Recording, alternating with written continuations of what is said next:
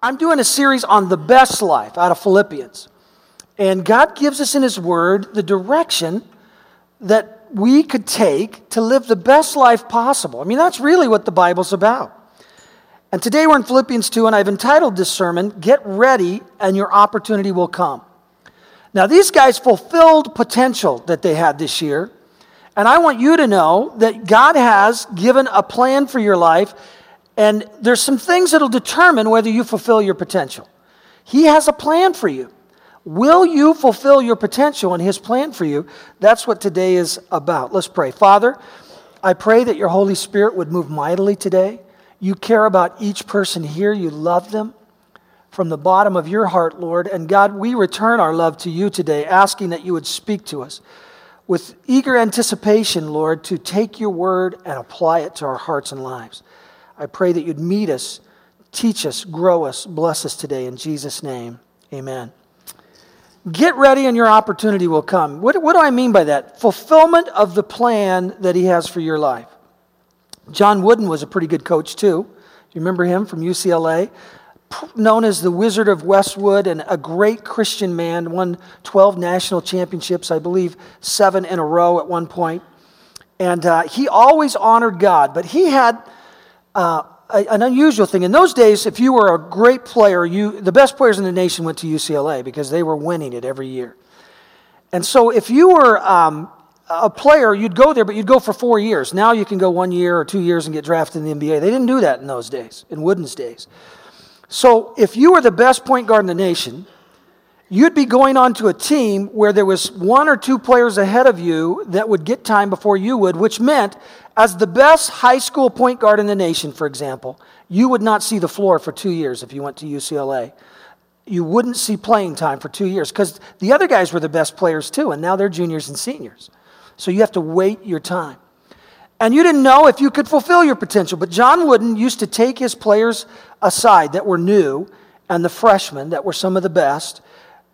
And he would say this to them. This should be your attitude. I will get ready and then perhaps my chance will come. I will get ready and then perhaps my chance will come.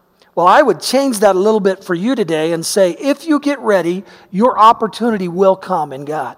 The big thing that He's planned for you, if you get ready, you will fulfill the potential that He has for you. And there are 5 things that I want to pull out of the text today, 5 points that I want to make that I believe help us fulfill that potential God has for us. And here's the first, out of Philippians 2. Work hard to build God's kingdom. Here's what it says in verse 12. Dear friends, you always follow my instruction. You always followed my instructions when I was with you. And now that I'm away, it's even more important. So this is the pastor speaking to them. Work hard. That might have sounded funny to you to hear me say work hard, as if it depends on us. Well, it does depend on whether you decide to do what God has given you to do. Work hard to show results of your salvation, obeying God with deep reverence and fear. So, this is a book that was written in the original language that was Greek. And work hard is actually just one word in the Greek. And what it means, this verb means in the Greek, is that to work to full completion. So now we're talking about your life. And it says, it's not talking about work hard to win your salvation because that comes by grace. It's talking about taking your whole life to fulfill what God would like to do with the plan that He has for you. Because in Paul's day, this word, the one that's translated work hard, was used for working a mine. So as we think of your life and you're working hard to fulfill what God's given, and the working of a mine, when they would work a mine, they'd have to work it just right to pull out everything that it was capable of, the gold, the silver, the ore. It's all in there, but you have to mine it. You have to work it. You have to find it. You have to harvest that gold. And it was also used for the harvesting of the fields and the crops. So if you're going to harvest, you want to get every corner and you want to make sure you get everything just right. You don't destroy the harvest. So it means that you're working hard to fulfill the full potential of that field, working hard to fulfill the full potential of that mine, the treasure that would come out of it. And what God is saying to you is, I want you to work hard so that the full potential that I've given you will be harvested.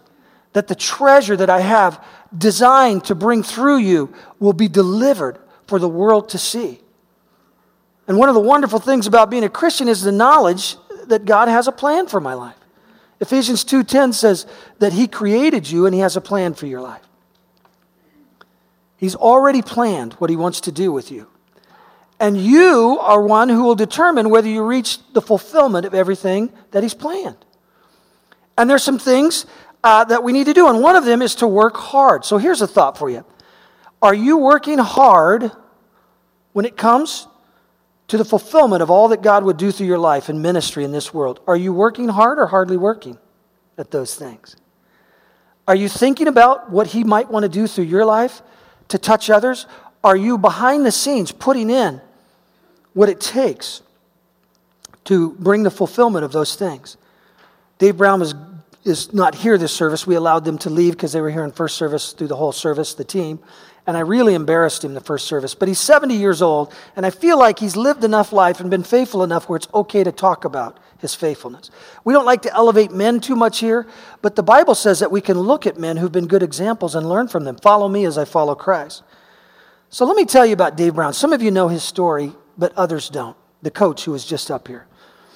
I remember years ago, it must have been a year, maybe a year and a half before our school started, there was an article that came out in the Oregonian. And I didn't like it. It was about the new church that would be coming on this site right here, or the church relocating, and the new high school. Now, remember, we had no students, and we had no faculty at this time when it comes out, but we had a dream that we felt the Lord had put in our hearts. And so we started working towards it, and we shared it with the Oregonian when they came to talk. And the title of the article, I remember it because I didn't like it at all. The title was Obstacles to Growth. That's what they chose to lead with, in the story. So I like to keep it a little more positive than that. But hey, we're in Oregon, and this is the Oregonian. So that's what they led with, But one of the things that happened is there was a coach from Southern California who had retired and was living in the area. It was Coach Brown. And he read that, and he had always thought in his mind, he'd been a pretty good coach where he was. And he had been retired for a couple of years. He remembered in Southern Cal, there was a Catholic high school that started and rose to prominence as a basketball program in the state very quickly. And as he watched that happen, and he said to God, God, if you ever give me an opportunity to go to a new Christian high school to do that for you, I'd sure like it. And the moment that he read that, his wife said the Holy Spirit quickened his heart when he read the Oregonian, new school coming. And he came and dropped off an application at the church. Now, remember, we have not one student signed up yet. So when I saw the application, I thought it was a joke. Because here's what it said. Dave Brown coached in California, third winningest coach in the history of Southern California, and in the Coaching Hall of Fame. And so I read this and I think Rogers, or at it again, or Alex, and I told Karen, tell him this is funny. She said, what do you mean? I said, this can't be true. This guy's coming to us when we, we don't even have a student. We can't even ensure we'll have 5 guys to put on a floor, right? In our first year. And she said, well, no, this guy's real. This wasn't Alex or Roger. I saw him come in. He dropped it off, a distinguished gentleman. And I said, why would he do that? But when God calls you to something, he gives you a sense. Now, we're speaking about your life now, not Dave Brown's. But when God calls you to something, he'll give you a sense. And it may look like not much to attain or obtain as you take hold of it. But when you take hold of what he says, he blesses things to proportions beyond our wildest dreams. So Dave came, and the first year we played a JV schedule. Second year we started, and unbelievably. Now, here's what Dave didn't say, and they wouldn't tell you because even those boys are humble. As a matter of fact, Donnie Moore did a chapel. He was a chaplain he did chapels, but he spoke to the team afterwards because he's an athletic chaplain. And he talked to, the 14 players, and he said, who's ranked number 3 in the state? And they told him, who's ranked number 2? And they would tell him about this team. And he said, who's ranked number 1? Not one of the boys would say. It was just quiet. And he said, who's ranked number 1? And it was silence, and one of them said, well, we're ranked number 1. He said he's never seen anything like that. They were so humble about it. But they carried that heart of their coach, and I believe to a great degree the heart of the Lord, to dominate with humility. That thing. But here's what Dave wouldn't tell you. Now here's a guy who had an incredible career already. He's retired. Since he's come back, in the first 6 years, remember, they petitioned to play 2 levels above. We would have been 1A. They've been playing 3A. we're most likely the smallest 3A school in the state. They've won 3 out of 4 state championships. And they set a record in Oregon that's never before happened this year. They have played in 6 straight championship games, and no boys team in the history of Oregon at any level has ever done that. And you know, when someone told me about that, and asked me how I felt, I said, man, that is humbling. Because you know you can't do that as a brand new school unless God's somehow involved. You see, does God just pick a school and say, I want to make, those guys state champs? No, I don't think it works that way. But I think you heard it from his mouth. When you find a man who loves God and honors God with their life and wants to honor God in everything they do, and then you get a team who carries that same heart, and then they're willing to work to do whatever it takes and be excellent in their field. I'm talking about you now. They're willing to work and do everything it takes to be excellence with that heart to honor God. He'll just show up and honor them and honor you when that heart comes. That is unbelievable, and it's so humbling to know that's happened. It's a hilarious miracle that the Lord's done among us. Jesuit was on track to also be in the state championship for 6 years in a row. They've been 4, but they lost in the semis. I'm not saying I like it, but I'm saying it might be a while longer before someone breaks that record. And I don't think we can take credit for it. I think somehow the Lord is among us. You say, does he like sports? It appears to me that he does. I don't know. I think he likes everything when people honor him, and I think sports are highly visible, so he'll reach people, right? He'll reach them in your work, he'll reach them in sports, he'll reach them in comedy. That's why whatever he's given you and whoever you are, if you'll live to honor him, he will bring glory to his name through your life. See, Dave worked hard to become more like Jesus. He worked hard to help his players become more like Jesus.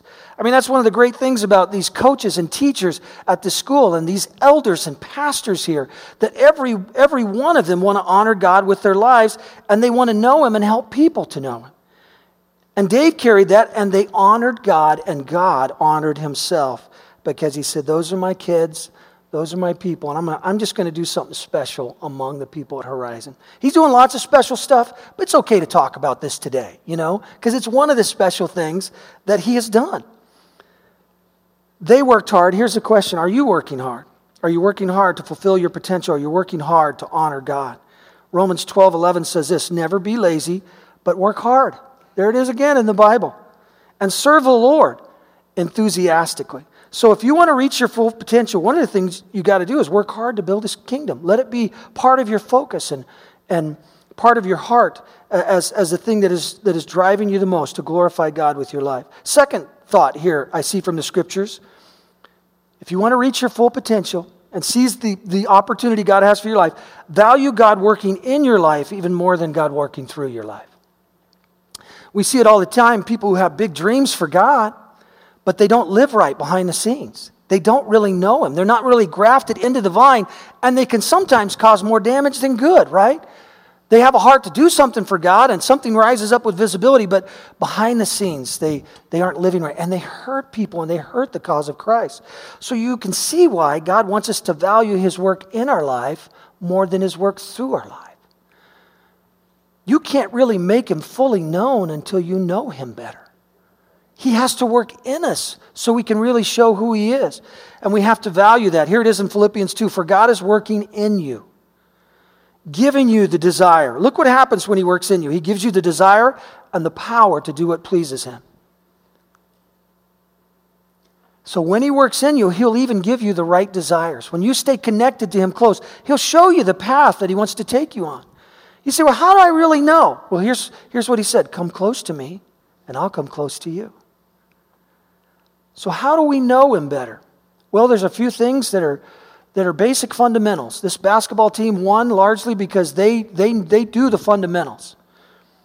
And if you're going to be successful in life as a Christian, you have to take hold of the fundamentals and allow him to work in you in those places away from the public view.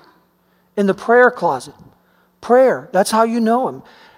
I know that you pray at the table, and I know that we pray in public meetings like this, but here's a question. Do we find time to get alone in the prayer closet at home and talk to God?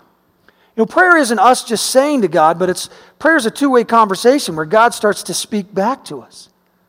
You say, really? Listen, When you come close to him, he'll come close to you. The Bible says, Jesus says, my sheep know my voice, and a stranger they will not follow. Would Jesus have said that if he didn't have a voice for us to hear?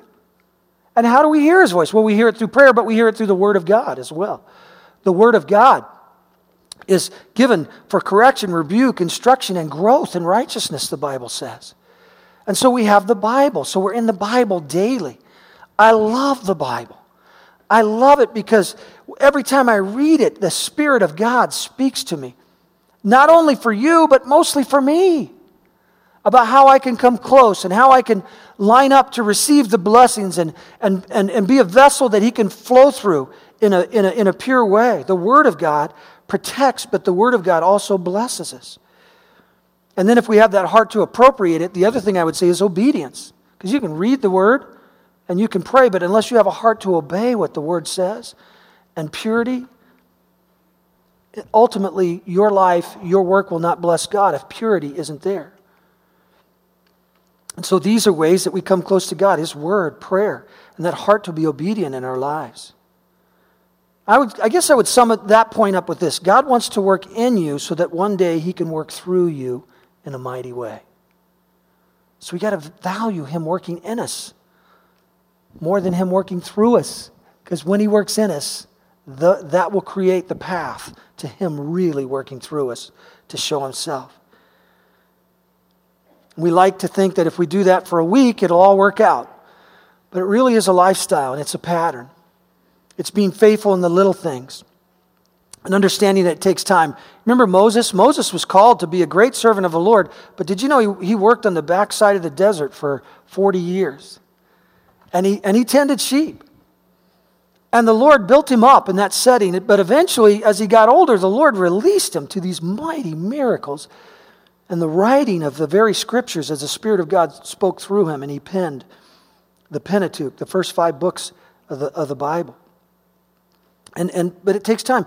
Even Paul, who was part of the Pharisee crowd and was greatly trained, in religious things, but didn't have a personal relationship with God. You know, to be religious and to have a relationship with Jesus are two different things, right?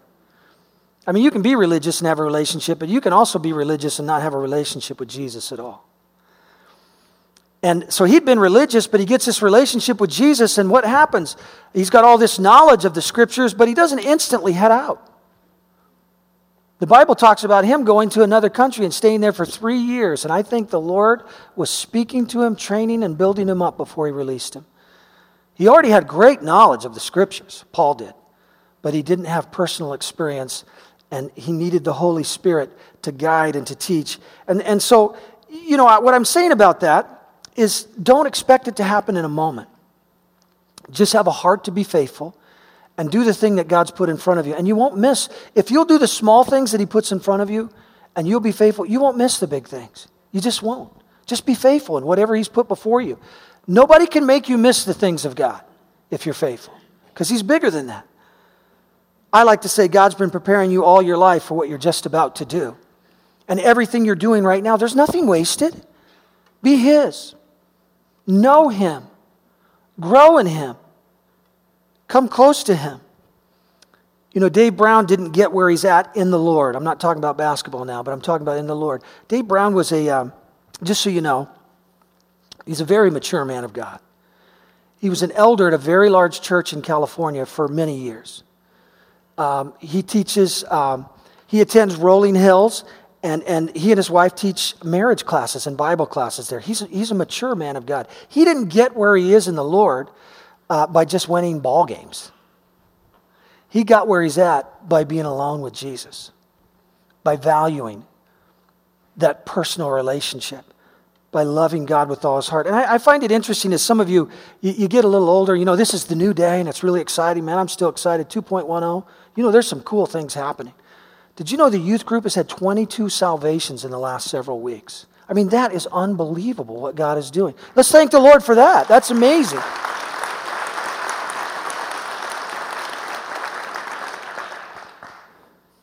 And did you know that the singles ministry has grown by over 30%? And man, there is something happening there. We need to thank the Lord for what God's doing in the singles group too. Praise God. But to reach our fulfillment, as a group, as individuals, when we have this heart to know Him. Why Billy Graham? I'm just going to be honest with you. You listen to a Billy Graham sermon at a crusade back through the years, and it's not really, truly, it's profound in the sense that it's the pure gospel. But it's very simple. Why did God choose Billy Graham? I don't know for sure, but let me give you a supposition here. I think it's because Billy Graham's the real deal behind the scenes. I think he knows God. He loves God. He's been with God. And his heart is to glorify God. And when that happens in someone's life, when it's really about that, there'll be criticism, there'll be trouble, there'll be heartache. But if you are faithful through the years, you'll see the Lord do great things. And He might culminate in the greatest showing of His glory later on in your life, not in these very moments now, in our youth. I said our youth. Boy, that was a stretch, wasn't it? I'm not sure I have any youth left. But Dave Brown, did you know that he had retired for 2 years? Did you hear me mention that? And he thinks his career's done. And then in a blaze of events and things happening, God has shown glory through his life in the last 6 years as much as ever. And he's 70 years old today. And he's going strong. I heard someone talking the other day, they were talking about Jane Fonda, but they said 70's the new 30. What? Well, let's take it this way. Don't quit. I love Caleb in the Bible. He was 80 years old. They're doing battle. Some people were saying, I don't want to take the mountain country because you have to fight uphill. And the old fella said, give it to me and my people. We'll take the hill. And the old guy took the hill. Listen, don't quit. There's a lot of great stuff that the Lord will fulfill in your life. Keep being faithful. I don't want to just make it about the big things either, because the big things in the world's eyes are sometimes small to God. And the small things in the world's eyes are sometimes big to God. Like Mordecai Ham. You ever heard that name? Probably not. But he was an evangelist who was in North Carolina speaking to 30 people one night. And he told them to come to Christ and commit their lives and give themselves completely. And that night, amidst the 30 was a young man named Billy Graham who gave his heart completely to Jesus Christ. Who's Mordecai Ham? The world doesn't know, but Jesus does. Jesus knows who you are. And there's so many significant things that He wants to do through your life. Ephesians 1:18, I pray that your hearts will be flooded with light so you can understand the confident hope He has given to those He called His holy people, who are His rich and glorious inheritance. I pray also that you will understand the incredible greatness of God's power. I want to stop and say that again. This is Paul saying to the people of God. It's me saying to the people of God. It's you saying to yourself. You're believing the word. I pray that you will understand the incredible greatness of God's power. Why are we concerned about Him working in us? Because that power doesn't come through us if He doesn't work in us. So we're concerned about the prayer closet. We're concerned about behind the scenes. And we're concerned about our behavior. Why? Because we want the favor of God. We want the blessing of God. We want the power of God to be released through our lives. Look, He'll love you. He loves you when you make mistakes. But there's something about faithfulness. Here's what the Word says. God honors those who honor Him. He loves us all. But He honors those who honor Him. And these are things that we just need to understand, that we must value His working in us in our personal relationship, digging to know Him. I pray also that you'll understand the incredible greatness of God's power for us who believe Him. This is the same mighty power that raised Christ from the dead and seated Him at the place of honor at God's right hand in the heavenly realms. The same resurrection power that raised Christ is the power that works through us when we come close to Him. Value Him working in you even more than Him working through you. Third thought, to reach your full potential in Christ. And it's right here in the text, and it may seem out of order, but the Bible saw it important enough to speak about. Maintain a positive attitude when things don't go your way. Here's what it says, verse 14. Do everything without complaining and arguing so that no one can criticize you. Well, if you're not complaining and arguing, then you're keeping a good attitude in the midst of something that's not going your way. Did you ever notice the children of Israel in the Bible and how they had a problem being negative? The Bible, I think it's an awesome word. I don't know if it's in the newer versions, but I love the word for negativity that it speaks about the children of Israel. They were murmuring. Murmuring. It even sounds bad, That meant they had a negative mindset.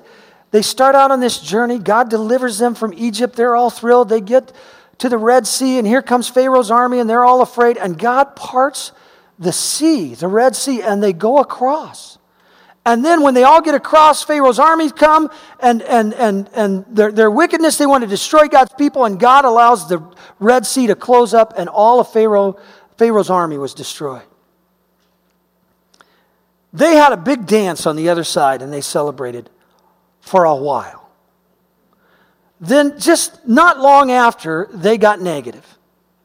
And they said, after singing and praising him, they started murmuring, and they said, we don't even have water to drink. God has forsaken us. And they started to murmur.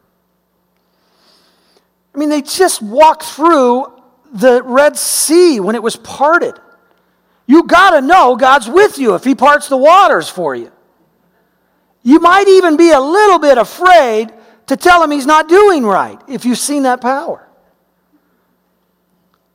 But they murmured even after that and said, we don't have water to drink, and God gave them water. And then they murmured shortly after because they didn't like the kind of food that they had. So God gave them food. And then they murmured yet again that the land which they were going to was too intimidating. The giants were too big. And they just kept murmuring and being negative. Here's a question for you. How did God like that?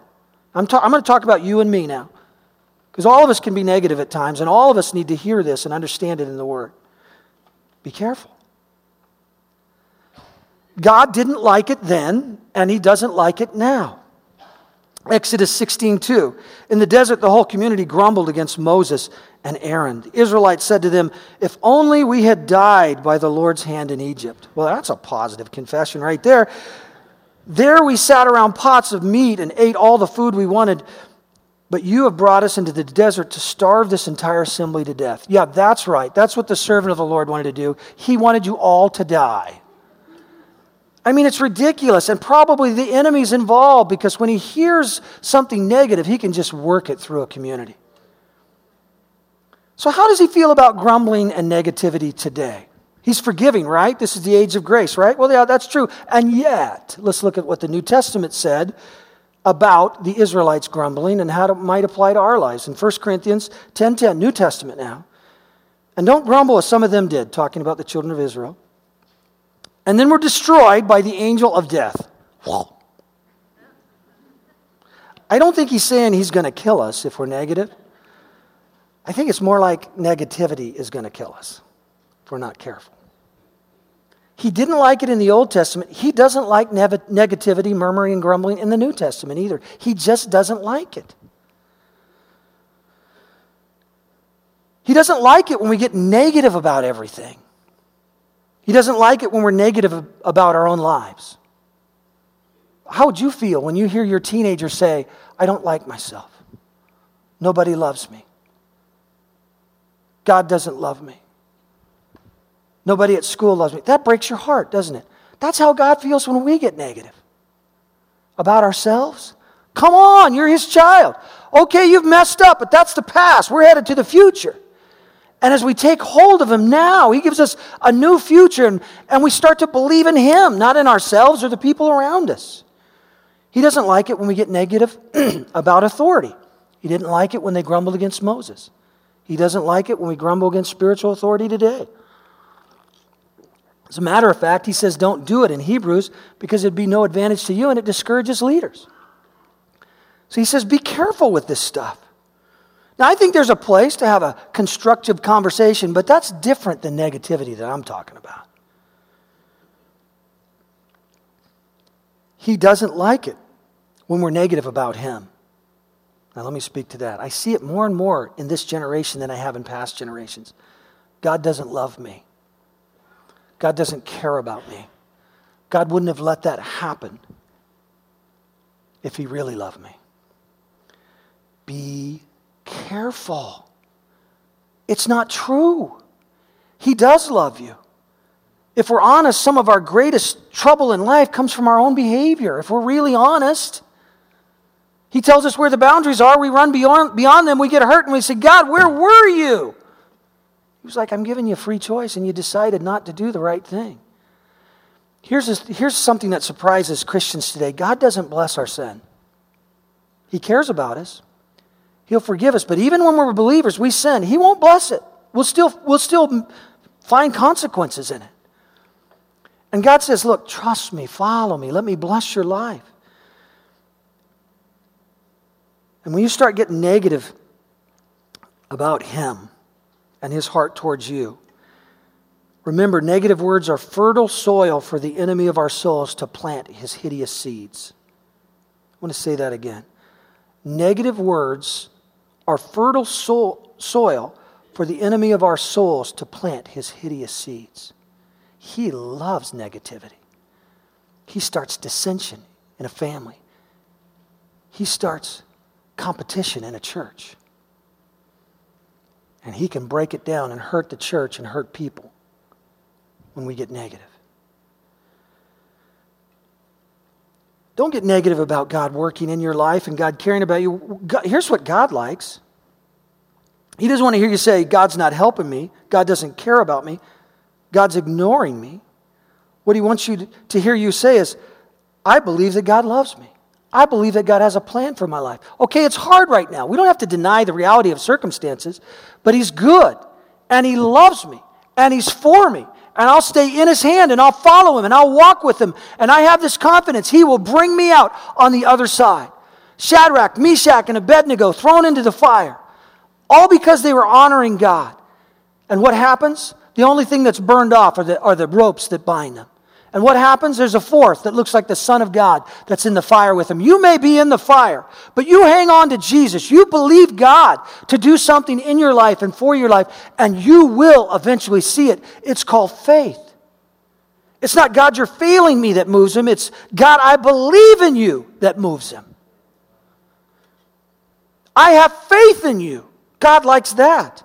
Hebrews 11:1, now faith is the assurance of things hoped for, the conviction of things not seen. So here we're believing God for something we can't see. That's faith. Circumstances are bad, I can't see it, but I'm going to believe Him for a good thing. And the second part is profound, for by it the men of old gained approval. Here's how you gain the approval of God. Have faith in Him. Have faith that He's good, that He's loving. I'm not saying you won't be tempted at times to say, God, where are you? I don't get it. I think it's okay to have an honest conversation with Him. But we know that when we follow Him in faith, even these hard trials in our life can turn to things that are shown for His glory. You can know that if God, sometimes it's our behavior that causes a great trial, and sometimes it's not. Bad things can happen to good people. But if God lets a bad thing happen and we trust Him, He'll have a plan to show His glory even through your trial, where people can say, look at that person. They trusted the Lord, and look at the result. They have peace in their hearts, and ultimately they get victory. Be careful with your words. God says in Matthew 12:36, but I tell you that men will have to give an account on the day of judgment for every careless word they have spoken. It didn't say unbelievers. Do you know there's a judgment seat for Christians too? There's a great white throne judgment. It's a judgment for all unbelievers in the world that'll happen someday. But then there's the Bema seat judgment, and that's the judgment for Christians, where we're all going to be saved, but our works will be tried. And evidently, when we get there, the words we have spoken somehow matter. And we're judged for them. Doesn't mean we're condemned for them, but it says, be careful with your words. Don't be careless. That's interesting, isn't it? I find it interesting that we're not judged for thoughts we speak necessarily, but for words we speak. Here's what it says in 2 Corinthians 10:5. We take captive every thought and make it obedient to Christ. So every one of us are going to have the temptation to say something negative. And if we're honest, we've all given way to the temptation way too much in our lives already. But we're growing. We're becoming, right? And so we don't say, yeah, I'm just not that kind of person. What? You don't have to have the fruit of Christ in your life? You get to skip it and the rest of us have to grow, but not you? We all need to grow in the fruit of God, in the things of God. So if God says, watch your words, and then He says, take that thought captive. That means that you're going to have thoughts sometimes that are negative. You want to speak them. I had a brother speak to me between services. He said, I was so mad at some people at work this week, and I wanted to say something, but I didn't say it. And I said, there you go. You took the thought captive. You overcame the temptation, and you won. Now, there'll be words that are direct that you speak. There's a sermon for another day about how to approach people and deal with things that are hard or wrong. And yet, we need to make sure that we're dealing with things properly, with the perspective that God cares about the other people, and God wants healing here, and He's not interested in you being right as much as He is in you being righteous. That goes for all of us. So we take thought captive that are negative, and we're careful with our words. And God says that's going to be a big part of your success, whether you're successful. You have faith in Him, you trust in Him, you keep that positive focus on that He has a plan and He'll help, and you keep praying, and you'll have more victory than people who get negative. A matter of fact, I'm telling you, some people are stumped in their lives and never reach their potential because of their mouths. Have you ever been around people who, you're not around them long and everything starts getting negative? Everything about their lives, you hear that. Which that can be cool, we can pray for one another, right? But every time we get together, everything about somebody else or some situation or work that's not going right. I'm going to tell you, if you get around negative people for long, you won't want to be around them for long. Because it's no fun. And it's not healthy, it's not right. So I read something this week that I think kind of puts this in a nutshell. It's much wiser to choose what you say than to say what you choose. You know, the person who says, well, I felt great that I finally said it. Well, maybe you felt great, but the situation is going to be much worse now. And you're only going to feel good for a moment, and it's going to be a lot worse in the long run. Be careful with your words. One of the little disciplines that we can have is to say, when we have that thought, Lord, is that something you would want me to say at this moment? I mean, I just pray that sometimes. I probably don't pray it enough, but I do at times. Sometimes you'll say, yeah, I don't want you to say that. I can just sense that from His presence and His Spirit. And so as we're careful, we protect the blessing of the Lord in our lives, and we protect those around us. The Bible says, be careful when you get negative, or your words will cause a root of bitterness to rise up among people. I had a friend once who was eating with his daughter, and he was a youth pastor, and they were having dinner at home. And he started speaking about some of the people at church. And he had a 5-year-old girl that was sitting there, his daughter. Couple of girls, and spoke negative for a while, and then his daughter said, Daddy, as she was eating, does that mean we don't like them anymore? He said, oh no, honey, that doesn't mean the mouth's a babe. That doesn't mean we don't like them. We love them. She said, well, does that mean God doesn't like them anymore? Now he's realizing these are not words he should have spoken, right? And if you're not careful, I'm going to tell you something. Some Christians unaware have caused their kids to despise the church. You going to talk negative about everybody at church? Are your kids going to want to be there? You find the perfect church, you go there. But you'll ruin it when you get there because they won't be perfect anymore. The truth is there's no perfect church. There's no perfect church. There's no perfect person. And the Bible speaks of love and being a blessing to others with our words. Well, fourth thing, live clean and innocent lives. Philippians 2:15 says just that. Live clean, innocent lives as children of God, shining like bright lights in a world full of crooked and perverse people. Okay, so there are people who say, I love God, and then they are quietly in sin behind the scenes, and it's publicly exposed someday. Devastating. It's devastating to the followers of Christ. The public has a frenzy with it. The unsaved in the world. And God says, I want it to be important to you to live clean so that you shine like a bright light. I want to read to you a guest survey. Every week we have visitors come in. You guys are good to the visitors here and guests, and you treat them just like they just got home. And I love that about you. And here's a story where it's that good heart that you have came out. Guest survey I just got this week. What most influenced your decision to attend Horizon? And here's what this visitor said. My neighbor attends, and I like the way he lives and treats people. Their family is very honest and respect everyone. Also, he's a man of integrity. That's why he came to church. That's the way that it works. If we love and we serve and we care and we live clean, something about that draws people to Jesus Christ. What was the most memorable thing about your visit at Horizon? And here's what this same person said. The way I felt walking in the door. There was just zero fakeness or people posturing to be seen or heard. People were just happy to see you. That's how Jesus is. He treated every person he met like they were the most important person in the world. And we're getting better at it. We're not there yet, but we're getting better. And God is seen when we become more like Him. 1 Peter 2:12 says this, live an exemplary life among the natives so that your actions will refute their prejudices. Then they'll be won over to God's side and be there to join the celebration when He arrives. That's from the translation called The Message, but I like that.